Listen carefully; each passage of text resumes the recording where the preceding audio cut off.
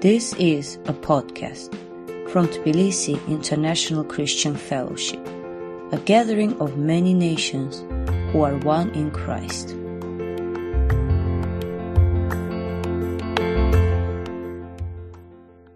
Our scripture reading today is from Paul's letter to the Philippians, chapter 1, and we're having a very brief series of meditations on the prayers of the Apostle Paul.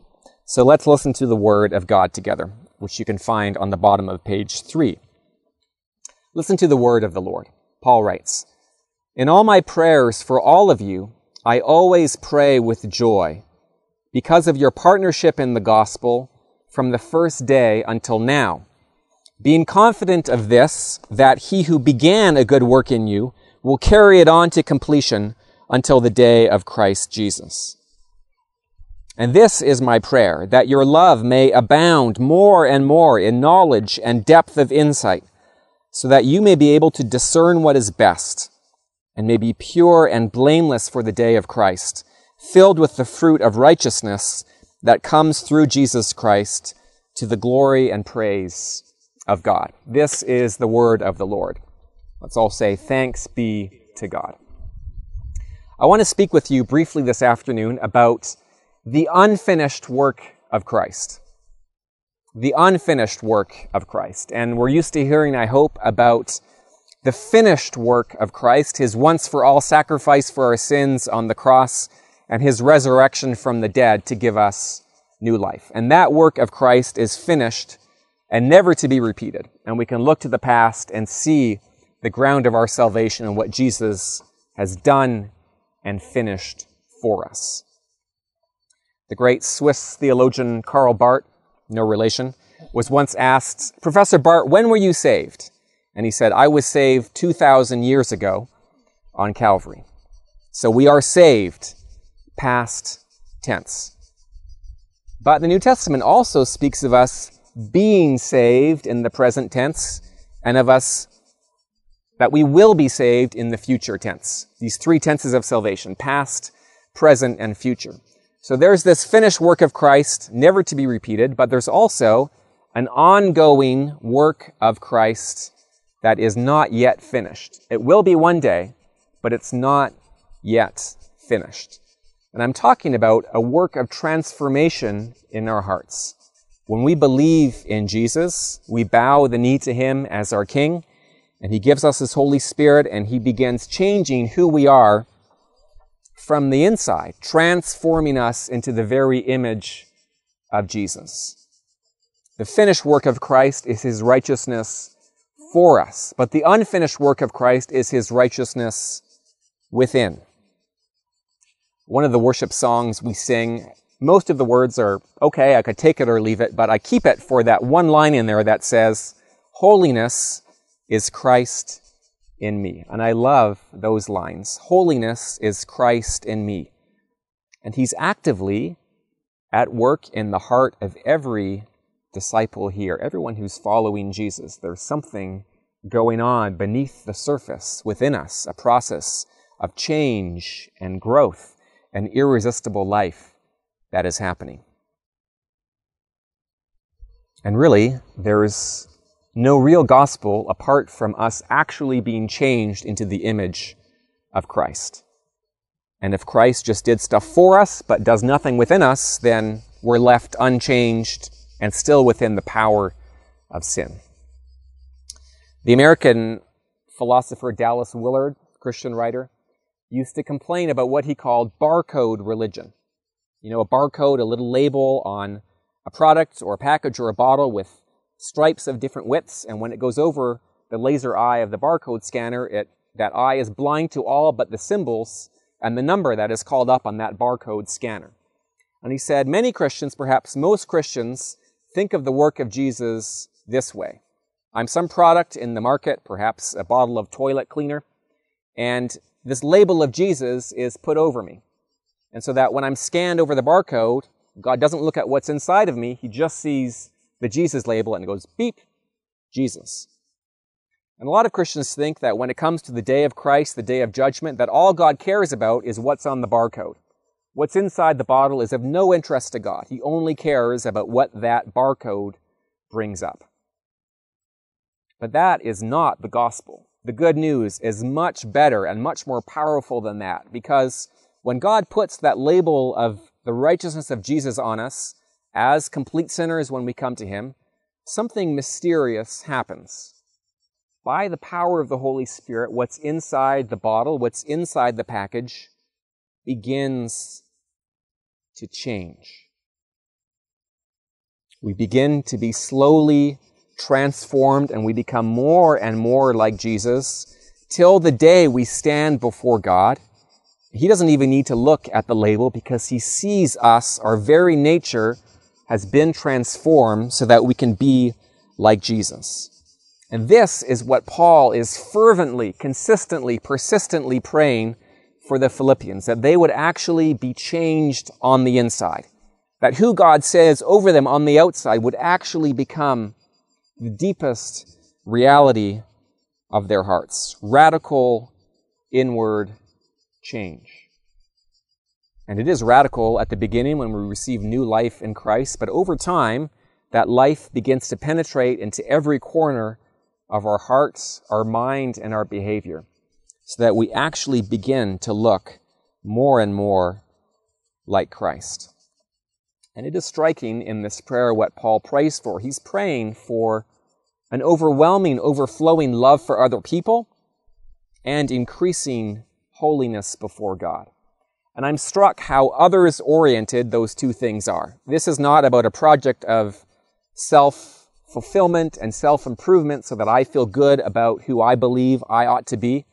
God is changing me so that I no longer worship myself, but I begin to live in Christ-like sacrificial love for other people and in worship before God. And that is real transformation by the power of the Holy Spirit. And this prayer is future-oriented. Paul is always leaning forward, stretching towards the goal of the day of Christ Jesus, when we are finally unveiled before God as who we were called to be all along. And we're promised that on that day, when we are unveiled, we will be seen as a creation, as a miracle of the grace of God. And angels and archangels and the 24 elders and all those strange beasts in Revelation will fall back in awe at what God has made us to be. To be honest, I find that hard to imagine about myself. But that's what God promises is going to happen. We're going to be changed. We're going to be transformed. We're going to be different. We're going to be who God always meant us to be. And so when we read the New Testament, not just Paul, but the Gospels and the other writers, we ought to expect change in our own lives. We ought to expect growth in other people. And there's a very burdensome way to expect change from people. I expected you to be different. Why have you disappointed me so much? But it's not like that at all. It's an expectation that is a hope-filled confidence in God. And notice in this prayer, what grounds Paul's prayer is this confidence that the God who began a good work in us is the same one who's going to bring it to completion. It's not like God says, okay, here's this project. It's up to you now to finish. Good luck with that, because we know that we are going to fail. God Himself is utterly committed to finishing what He has begun in our lives. And so we ought to take great courage and great confidence when we look at the very small beginnings, we might think, of the Spirit of God within our lives. And we all feel, I'm sure, that we have a long way to go. And there's still a lot of sin, and there's a lot of the flesh, and there's a lot of the old nature remaining. But there is an imperishable seed that God has placed within our hearts. And there is an indestructible life given to us by the Holy Spirit. And there is no force that can withstand that. Not sin, not Satan, not death itself. We will be changed by the power of God. I love how Paul talks in that closing verse about us being filled on that day with the righteousness that comes through Jesus Christ. Because the righteousness we bring before God is not something that we've created ourselves. It's not a product of human effort and endeavor. It's something that Jesus will have worked deeply into our lives. It's his own righteousness, his own life, and his own holiness that the Holy Spirit is bringing deeply within our lives. And it's all to the glory and the praise of God.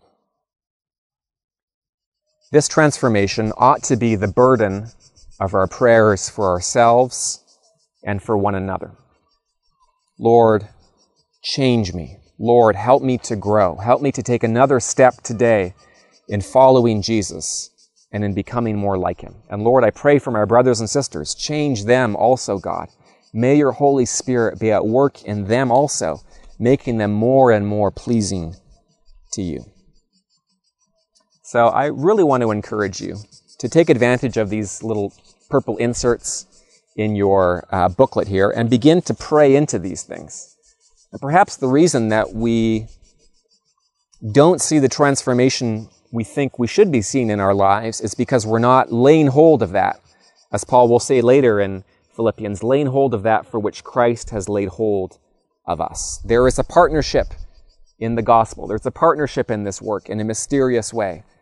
And one of the great ways in which we join God in his work in our lives is by seeking him in prayer.